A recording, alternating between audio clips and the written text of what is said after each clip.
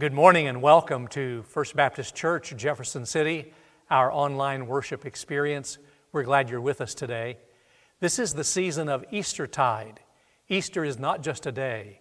The resurrection of Christ, of course, is celebrated every Lord's Day in the Christian church, but particularly during this season between now and Pentecost Sunday, we are focusing on the season of Easter as we unpack what it means that Jesus our Lord was raised from the dead. We hope that today you will have a rich and a helpful worship experience. Let's pray together. Gracious Lord, thank you for the great love you have shown us in your Son, Jesus Christ. Thank you for the opportunity to be together through your Holy Spirit's miraculous work. And we pray that the living Christ will move among us and have his way in each of our hearts and transform our lives and our world for Christ's sake. Amen. The text for this morning's message is Philippians chapter 3, beginning in verse 4 and reading through verse 14.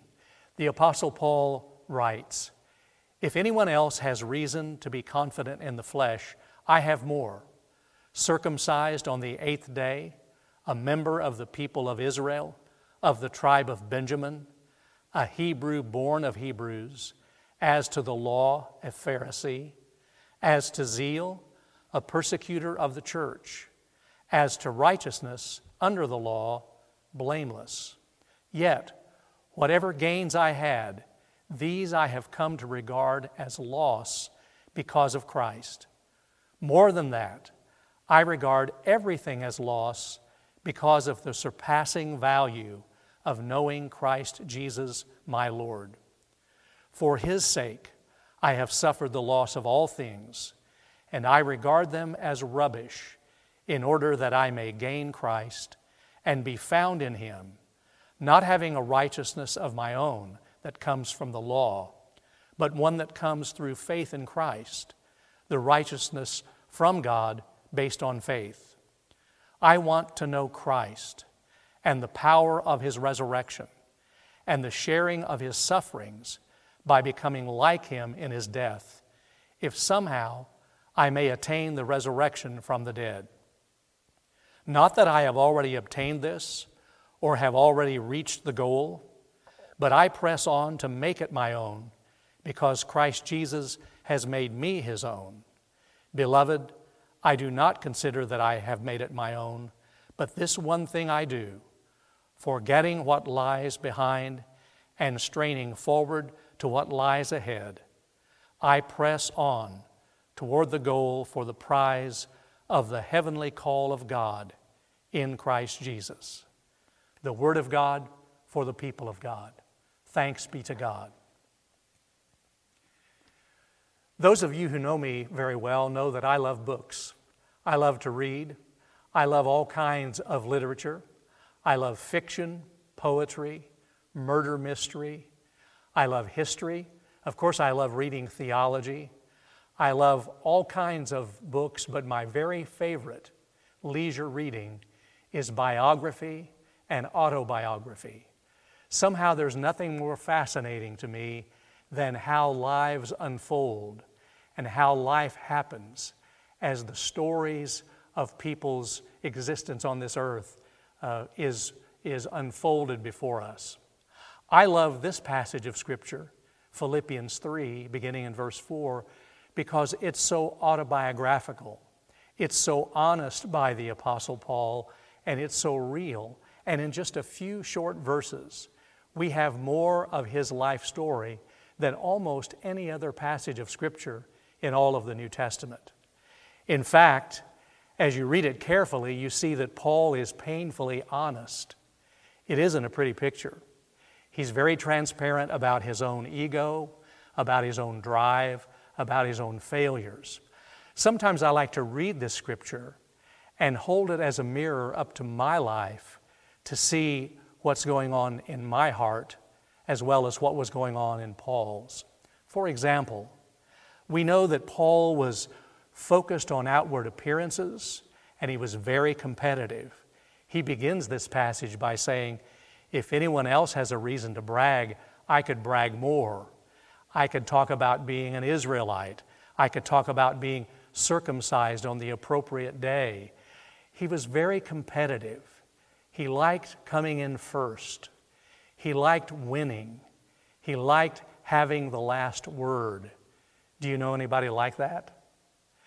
Furthermore, he talks about how focused he was on achieving and on performance.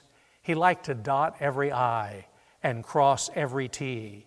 He says, I was circumcised on the correct day.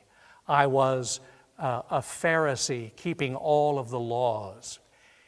He found his value, his sense of self-worth in his performance, in his human efforts.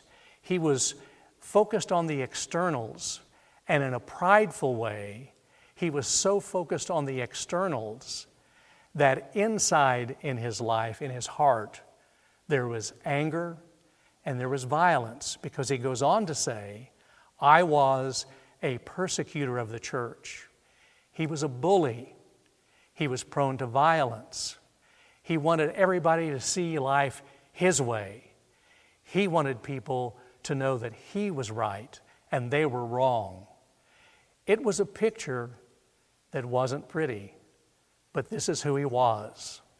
He was full of self-love, self-promotion, and self-trust. So I'll repeat, do you know anyone like that? Full of self-love, self-trust, self-promotion? And the Apostle Paul, after he's brutally honest about his own journey, he then pivots and says, but when I met the risen Messiah, everything changed. And when Paul said everything changed, he meant everything. When I was a little boy, I remember one summer, my mom decided that she was going to give me piano lessons. She wanted me to learn to play the piano. And I will just tell you right at the beginning of this story that my piano career was very, very brief. It didn't work out too well. It wasn't my thing. But I do remember something that Mom taught me. She showed me where middle C was on the keyboard. And she said, you know, if you start out in the right place with the placement of your hands, then everything else will happen from there, and the music and the chords will be pretty. But she said, if you start in the wrong place, then it's not going to work. It's not going to be pretty. It's not going to sound right. I think that's what the Apostle Paul was trying to say about his own life.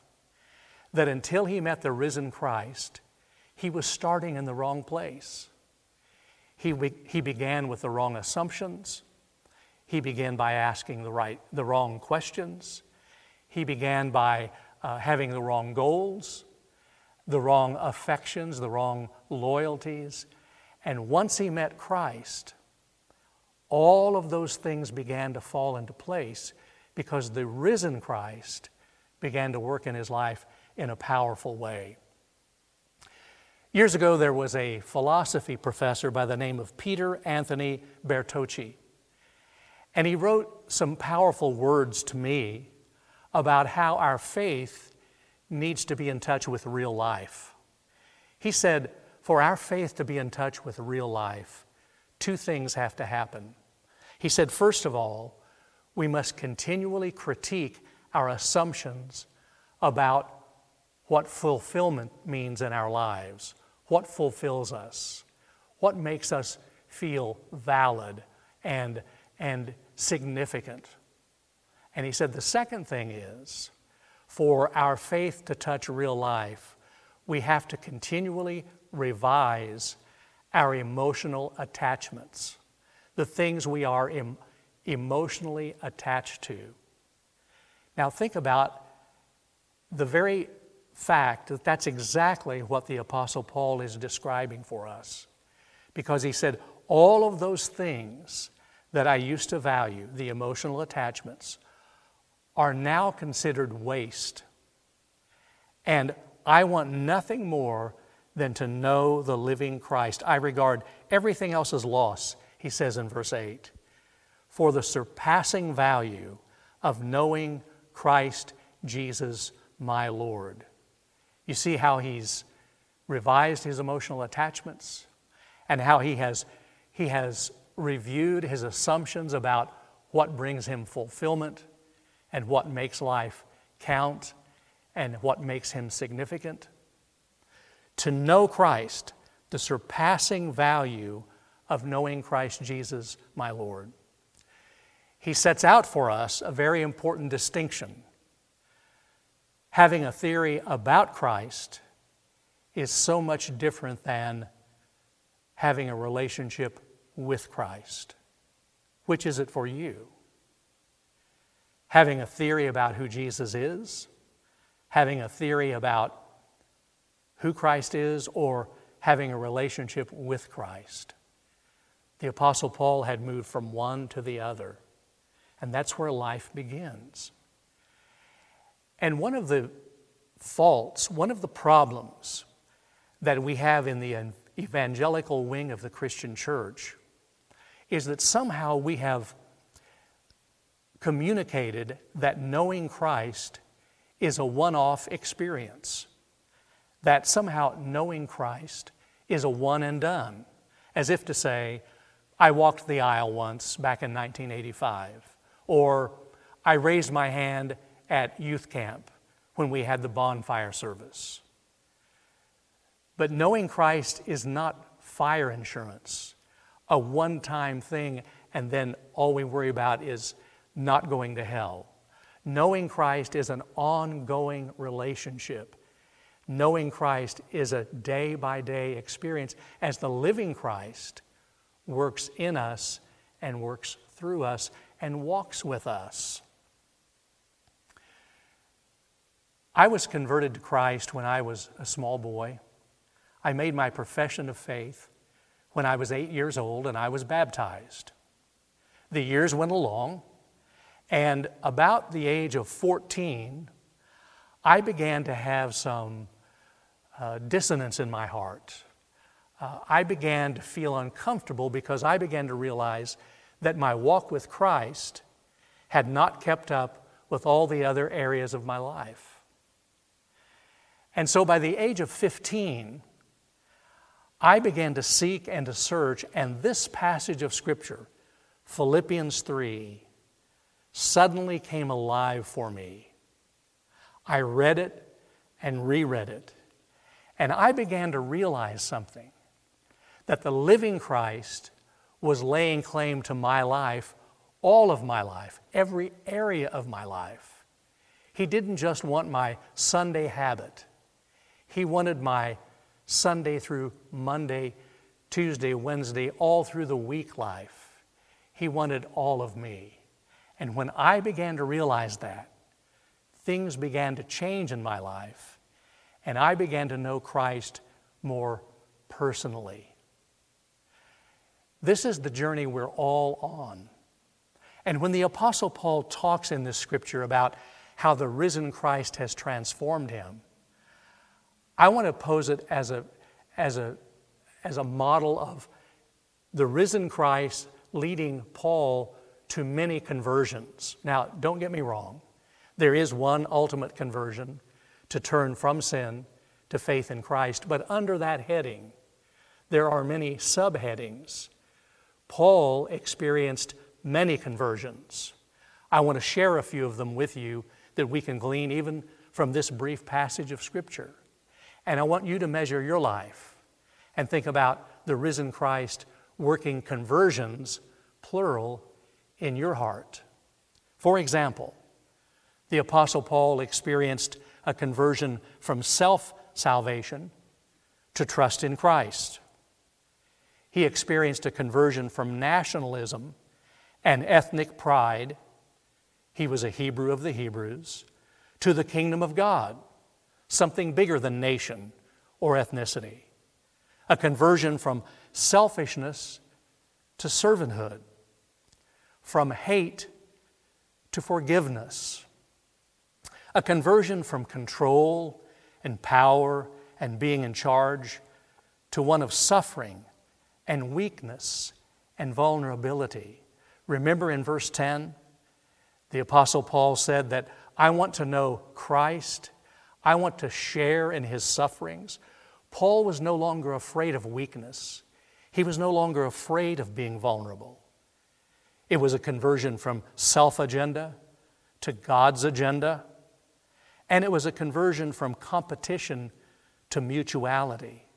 Have you noticed that in the midst of this pandemic, that though there are many horrendous things about it, the death and the sadness and the fear, this experience of remaining home and quieting our lives has served a purpose to help us remember that we don't have to always compete, that we don't always have to win, that we don't have to always be first, that we can breathe, we can listen, we can relax, we can rest, and we can live in mutuality rather than competition.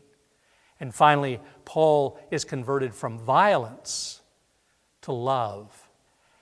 All of those conversions going on in his life. Now, pause for a moment and reflect on these many conversions that the living Christ was working in Paul's life. Ask yourself, what conversion am I being called to this morning? Where is the pressure in my life? Where are the conflicts within my heart or within my relationships? What new conversion is the living Christ calling me to? In these few brief verses, we have seen Paul move from a manic, frantic search for significance to a position of absolutely being overwhelmed by the mighty love of Jesus Christ. He begins by this frantic search to feel important, to be first, and then by the time this passage of Scripture is over, he declares, I've been arrested by Christ. That's the language in verse 12. I've been apprehended by Christ. Christ's love absolutely enveloped me and finally said to me, oh, Paul, give it up. Relax. Let me love you. Let me save you. Let me help you. This is the power of the living Christ to begin to invade every area of our lives if we allow Him. My invitation to you this morning is to entrust the one life you have into the hands of the risen Messiah and to open yourself to some conversions as the transformation of Christ begins to work in new ways and powerful ways. I'm going to be praying for you, and I know that God will bless you. Let's pray. Loving God, thank you for your word, always rich with application. May the living Christ stir in our hearts, do new things, and may we be open, may we be trusting, may we find you faithful. Through Christ we pray. Amen. I want to thank you for joining us this morning. It's been a great morning of worship and celebration during Eastertide. We want to encourage your continued faithfulness in financial giving to our church. Remember, even though we're not meeting, the ministries of the church move on, and we need you, and we thank you for your part. I've been having important meetings with the financial leaders in our church. We're doing everything we can to trim expenses, and we know that God is going to bless, and God will use each of us to do our part. I also want to challenge you to download the worship guide that goes with this morning's worship and to find something practical to do today. Take a walk with family, make a phone call, spend some time quietly in reflection. Somehow, make connection with yourself, with your God, and with people around you. God bless you, and have a great Sunday.